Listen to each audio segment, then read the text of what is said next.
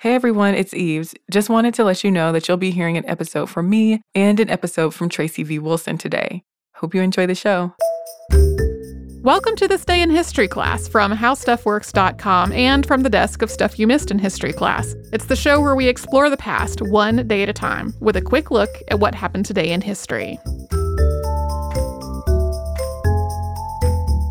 Hello and welcome to the podcast. I'm Tracy V. Wilson and it's October 10th. Lyudmila Pavlichenko died on this day in 1974. She was one of the most famous snipers in the Soviet Red Army. Lyudmila Pavlichenko was born not far from Kiev in 1916, and in her youth she joined the Volunteer Society for the Assistance of Army Aircraft and Fleet. This was a paramilitary youth organization. It also involved a lot of patriotism and athletics. It wasn't so much a really volunteer organization, though, even though the word volunteer is in the name. Attendance was expected, and that's where she first learned to shoot. She got a certificate in marksmanship with the Volunteer Society for the Assistance of Army Aircraft and Fleet. She went on to sniper's school while studying at Kiev University. When Germany invaded the Soviet Union on June 22nd of 1941, Pavlichenko decided to put her training to use, and she tried to join the army. She was turned down, though, because she was a woman. She kept trying. They kept encouraging her to be a nurse, but she didn't want to be a nurse. She wanted to be a soldier. Not only did she want to be a soldier, she had the skills required of being a soldier. Finally, after all this persistence on her part, someone decided to give her a test. She was with a unit that was defending a hill, and someone pointed out two Romanians who were working with the Germans and told her to shoot them, which she did. She was then accepted into the Red Army's 25th Chapayev Rifle Division. In her first 75 days of service, she had 187 confirmed kills, and by the end of that service, that number had risen to 309. 36 of these were German snipers, some of which were effectively in duels with the enemy. From her point of view, especially when it came to the snipers, the work that she was doing was ultimately saving many other lives. She was also wounded 4 times in the line of duty while working as a sniper. Her reputation as a sniper really spread, and the Red Army started using her in recruitment materials and in propaganda.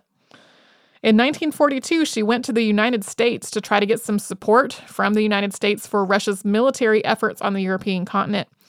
While she was in the U.S., she became very close friends with Eleanor Roosevelt.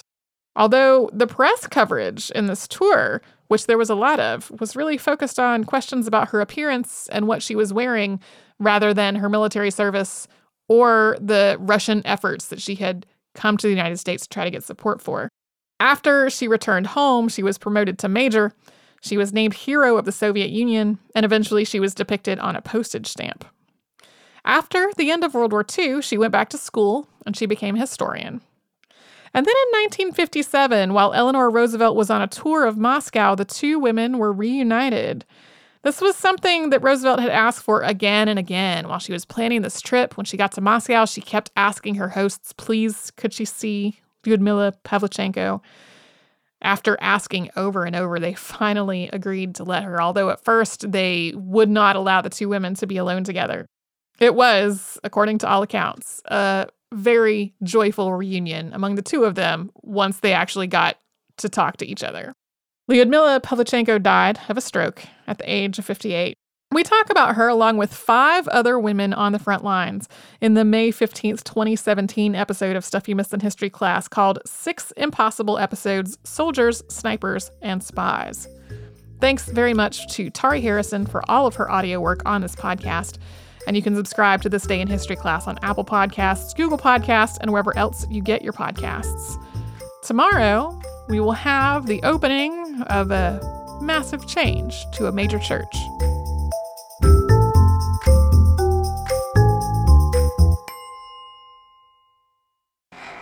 Hi everyone, I'm Eves. Welcome to This Day in History class, a show that will convince you that history can be fascinating even when you expect it not to be. The day was October 10th, 1911. Revolutionaries in Wuchang, China, rebelled against the rule of the Qing dynasty. The uprising marked the start of the Xihai Revolution, leading to the fall of China's last imperial dynasty and the establishment of the Republic of China. People in China and Taiwan, as well as Chinese people around the world, commemorate the anniversary of the Wuchang Uprising, also known as Double 10 Day. In the late 19th and early 20th century, the Qing dynasty was struggling to maintain power as imperial powers asserted their dominance in Chinese territory. The Opium Wars between the Qing and the British government forced China to open treaty ports for international trade and forced China to cede Hong Kong to the UK, among other losses for China. And the First Sino-Japanese War led China to lose more territory, and China's defeat demonstrated its weakness. A reform movement popped up as the government lost prestige, but most of the reform measures were repealed. Disillusionment with Manchu rulers and the Qing dynasty reached a peak, and revolutionary groups began forming across China. Many of these groups banded together in Japan in 1905 to form the Tongmenghui, led by Sun Yat-sen, Sun Zhaoren, and Huang Xing. The Tongmenghui advocated replacing the Qing government with a republican one. They rejected the gradual approach to reform that loyalists pushed for. The Tongmenghui led rebellions against the Qing in the years leading up to the Wuchang Uprising. Chinese people overseas helped fund revolutionary efforts in China, most of which originated in South China. In April of 1911, Huang Xing and other revolutionaries led a failed uprising in Guangzhou in southern China. In this uprising, like many of the others, the Qing army killed many revolutionaries and effectively put an end to the revolt. But even though the rebellions often failed, they still destabilized the control of the Qing dynasty. The uprising in Wuchang on October 10th turned into a nationalist revolt that spread around South China. It had its roots in protest against the Qing decision to nationalize 2 privately owned railways in central China. The Qing court suppressed resistance with armed force, and as the conflict surrounding the railway issue escalated, support of the Qing government continued to decline. The government stationed new army regiments in Hubei province, where Wuchang is located.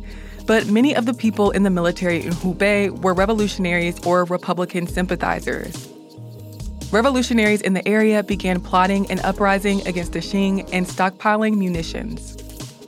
But on October 9th, a bomb accidentally exploded in a Hankou building, exposing the efforts of revolutionaries. So the next day, the Wuchang regiment staged a mutiny, taking over government buildings and seizing control of the city. The day after that, the revolutionaries established a military government in Hubei province. Similar uprisings soon began in other Chinese provinces, which declared their allegiance to the Tongmenghui and agreed to secede from the Qing government. Sun Yat-sen was not directly involved in the Wuchang uprising, as he was traveling in the United States when it took place.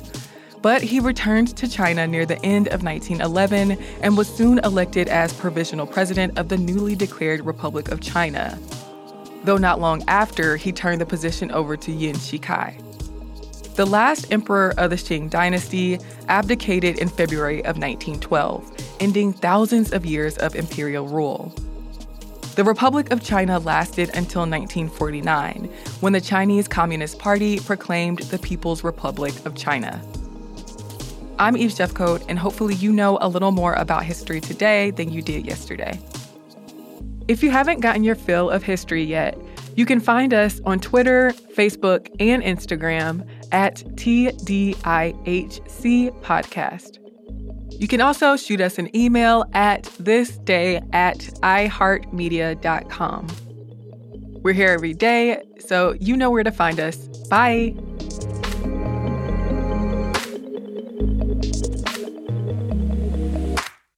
For more podcasts from iHeartRadio, visit the iHeartRadio app, Apple Podcasts, or wherever you listen to your favorite shows.